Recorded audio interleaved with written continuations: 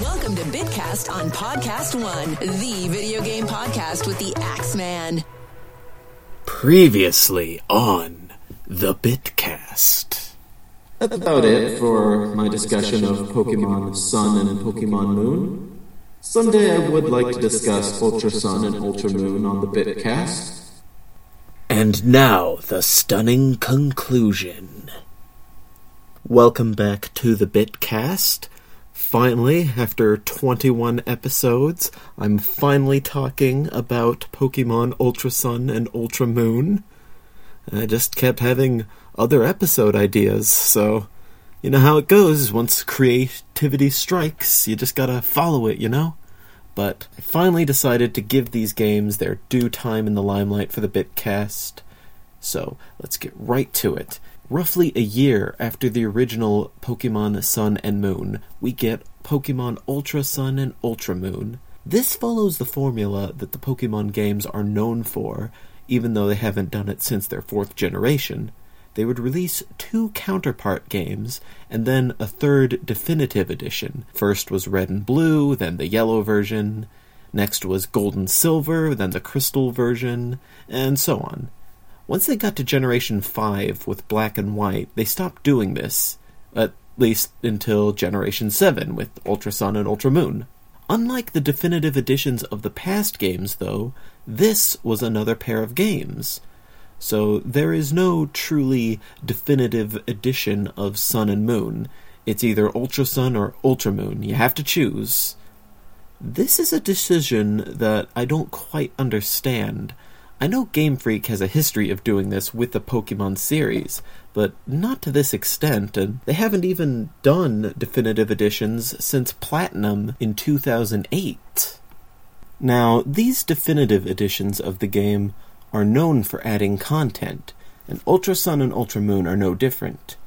There's a new feature in this game called the Battle Agency, which lets you rent a team of 3 Pokemon for online battling, and these Pokemon are sort of random. You don't really get to pick them. They're just supplied to you, and they could be any Pokemon ever, at least to my understanding of it.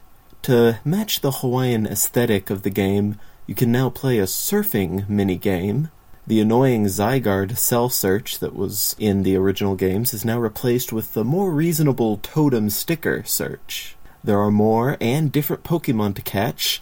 There are little quality of life things that were changed to make the game much easier here and there, and there were some storyline changes. From a gameplay standpoint, Ultra Sun and Moon are about the same as the original Sun and Moon, if not better. But in terms of storyline, I think Ultra Sun and Ultra Moon kinda fumbled it. And the story was one of my favorite parts of the original Sun and Moon, so these games burned me a little bit. I should say that I don't think the revised storyline in the Ultra games is bad, and that there aren't any good moments that they added or changed. But by and large, I was let down compared to the original storyline. So I'm going to go over that a bit, and that will entail some spoilers, so there's your warning. In both games, you control a child who moves to the Alola region, which is the Pokemon world's equivalent of Hawaii. You end up participating in a yearly tradition known as the Island Challenge with your new friend Hao. The two of you and your Pokemon go to all the different islands in the region to complete the trials hosted by trial captains and prove your strength to the kahuna on every island. And as of this year, the battle on Alola's highest mountain will determine the region's first champion at the end of the Island Challenge. Now that's pretty simple and straightforward, not much of a story, but it's more about the experience of traveling around Alola, taking in the sights and the culture, all that sort of stuff. And it's very lovely. You do have some roadblocks along the way, like these thugs, Team Skull. And then there's Lily. You and Hal make friends with a girl named Lily, and she has a mysterious Pokemon called Cosmog, though she nicknamed it Nebby. She and Nebby join the two of you on your adventure because she wants to help Nebby in whatever it is Nebby's trying to find. But Lily's mom, Lucamine, who is the boss of the Ether Foundation, which is a sanctuary for abused Pokemon, she has other plans for Nebby. She wants to take Nebby away from Lily and use it to open up a wormhole and summon these monsters called Ultra Beasts, so that she can keep them as pets and kind of smother love them. Lily's mother has a claim to being one of the more frightening villains in the core Pokemon franchise, even if her goals aren't as catastrophic as, say, Cyrus from the 4th generation. Lily really flourishes over the course of the game. She starts out as too timid to help Nebby when a bunch of low-level bird Pokemon are picking on it, but by the end of the game, she's following you through one of the more dangerous parts of the final island, even going as far as to reprimand her mother for being so emotionally abusive and for the way she treated Nebby. There's also a big deal over the fact that Cosmog, still Nebby, evolves into either Solgaleo or Lunala, the lion and bat on the covers of Sun and Moon respectively. So Nebby was secretly the mascot of the game all along. That's pretty cool, and you help Nebby to achieve this form, and then Nebby helps you take Lusamine down and bring her back home so she can come to her senses, because there's some, things going on with her brain because of the Ultra Beasts. And after the day is saved, in a very touching moment, Nebby decides that it wants to stay with you from now on, so there's a scene with Lily where she says goodbye and everything. It's all very nice. It's one of the last things that happens before your climb up to the top of the mountain to become the champion, the end of your journey. It's just a really memorable and striking sequence of events. At least, that's how things went in the original Sun and Moon. In Ultra Sun and Ultra Moon, there are some changes. Most unfortunately, they downsized a lot of Lily and Nebby's screen time. This might come across as a nitpick, but one of my favorite scenes was when you, Hal, Lily, and the Professor all ride the Professor's boat from the first island to the second one. It's the true beginning of your journey, and you're all here together as it happens. In this version, they replaced it with a surfing minigame, and you're by yourself for that. Hal is also surfing, but he's not there during the minigame. It's just you. So that entire scene was axed, and I was kind of disappointed with that. They also toned Lusamine down considerably. She's much less villainous in this version of the game, which is alright on its own, but it has the effect of taking away a lot of the impact of Lily's character arc. Then they added new characters, the Ultra Recon Squad. They deal with wormholes and Ultra Beasts and the like, but they don't really add anything of value. They're forcibly wedged into the storyline in scenes that didn't really need them at all. All their contributions to the plot could have been handled by Lusamine, or maybe even Nanu, a kahuna with a history against the Ultra Beasts. All they really do is challenge you to a few boss battles that weren't in the original game, and 3 out of 4 of these battles are against the same singular Pokemon, Poipole. Now, the Ultra Recon Squad aren't villains. No. The real villain of this story is a legendary Pokemon named Necrozma. It travels across dimensions to Alola to steal the light from the region, and then assume its complete form. I appreciate the first attempt at making a Pokemon the antagonist instead of another human. But this story is ultimately weaker than the original struggle against Lusamine. There were stakes involved with Lily and Gladion's attachment to Lusamine, and the stakes with Nebby. Well, speaking of Nebby, their role is really downplayed in Ultra Sun and Ultra Moon. Instead of being one of your final saving graces after spending the entire story as a victim, now Nebby continues to be a victim. After evolving into Solgaleo or Lunala, Necrozma takes control of Nebby for the duration of the climax.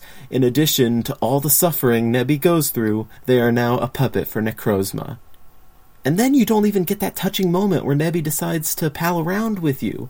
No, Nebby and Lily disappear until the game's conclusion, and after everything in the story ends, you just optionally catch Nebby out in the sticks on the first island. Lily will be there, and they'll try to make it look like it's a big deal like it was in the original games, but it just doesn't have any of the impact because, Nebby didn't do as much, Lily didn't do as much.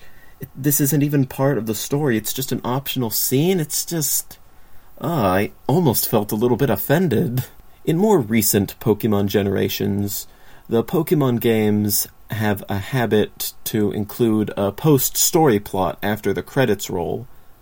In Sun and Moon, you had to round up the last few Ultra Beasts, and in doing so, you learn more about the nature of the Ultra Beasts, and the history of the Kahuna Nanu, and some other recurring characters of the series like Looker and Annabelle.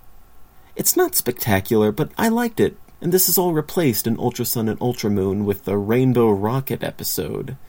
In that, Team Rocket is back from the original game, but the leader, Giovanni, somehow gained the ability to cross dimensions, and now he's working with the gang bosses from all the other games, and you have to beat them all.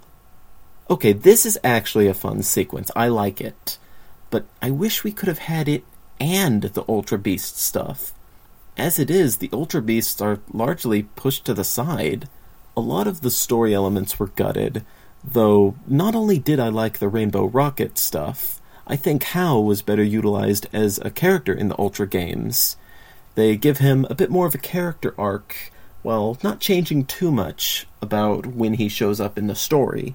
He's your rival and friend for most of the game, but he doesn't really do anything, and his team isn't really that tough. In the Ultra games, they decide to put more emphasis on how he needs to take the challenge a little more seriously, even though he can still have fun, and they give him some more Pokemon to make his team a little tougher. They even go as far as to make him the final boss, as opposed to the previous game's final boss. So yeah, Hal actually picked up the slack where Lily got the short end of the stick. And Team Skull, I love them just as much as I did in the original games. They actually got out pretty unscathed. They also added an 8th trial in these games, and while I think the trial itself is a little bloated, in that, it goes on for too long, I do like that it sort of acts as a summary of the journey you've taken to this point. The entire ending sequence of the game was a little less conclusive than I'd like it to be, because there was a lot that I liked in the first game's ending, but it is mercifully shorter as a result, which I think is ultimately for the best, even if it's a little less fluff than I'd like. A lot of these things I'm saying are in the realm of cool, but at a price, so maybe I should just talk about some outright improvements. Going back to the quality of life stuff I mentioned earlier, the Zygarde cells, I said that they were very annoying to collect in the original games, because they were only available at certain spots in the game, at certain times of day, so you really just had to time everything just right. Meanwhile, the stickers are always available, so they're much simpler to track down. And the reward for the stickers is much better. The Zygarde cells would upgrade the Pokemon in your party named Zygarde, while every 10 to 20 stickers would give you a giant Pokemon. The Rotom Dex feature, which was marketed for Sun and Moon before being underutilized, is given a bit more to do in the Ultra games. Every so often, it'll actually give you boosts, such as earning more money from battles, getting discounts at stores, hatching Pokemon eggs more quickly. These are things that I actually used. They were helpful to me.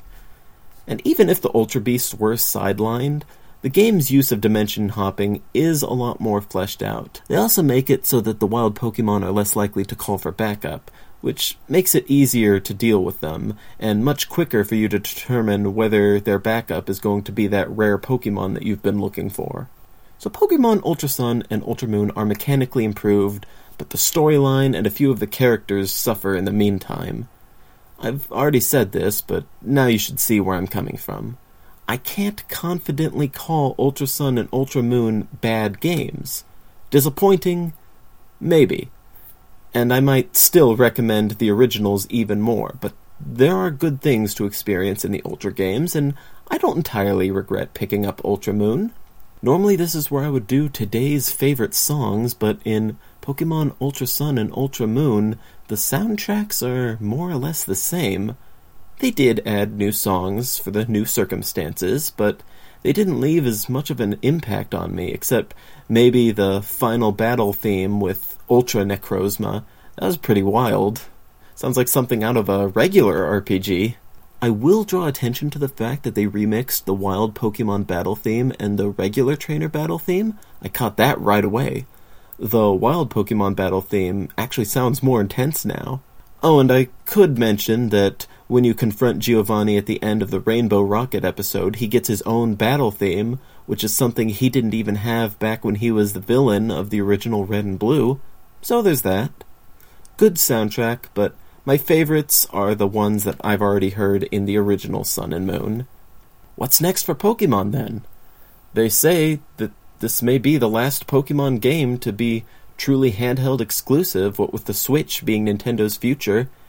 Game Freak director Shigeru Omori stated in an interview that each Pokemon game for the 3DS was designed to push the system to its limits, and that they felt that the Ultra games have finally hit that mark. In addition, there was an announcement at E3 last year that there was going to be a core Pokemon game announced for Switch at some point. Until now, all the core Pokemon games have been handheld, all the way back to the Game Boy. So for them to make the jump to a home console like the Switch, since it's technically home and handheld, this is a pretty big step forward for the Pokemon series, if I'm not misinterpreting anything. And Pokemon games sell. So if the Switch wasn't already Nintendo's new golden goose, Pokemon will certainly make it one. I do wish that in their final outing for the 3DS, the game would have been a bit more akin to the original Sun and Moon, but I'm still excited to see where the series goes next. If you want to stay up to date with me on this kind of thing, then you can consider subscribing to the Bitcast, because surely I'll talk about Pokemon more in the future, as well as other Nintendo games and whatever non-Nintendo games I get my hands on. You can also find the Bitcast on iTunes, so spread the word if you know someone who likes to listen to people ramble about Pokemon. I've been the Axeman, and I will see you on the next one.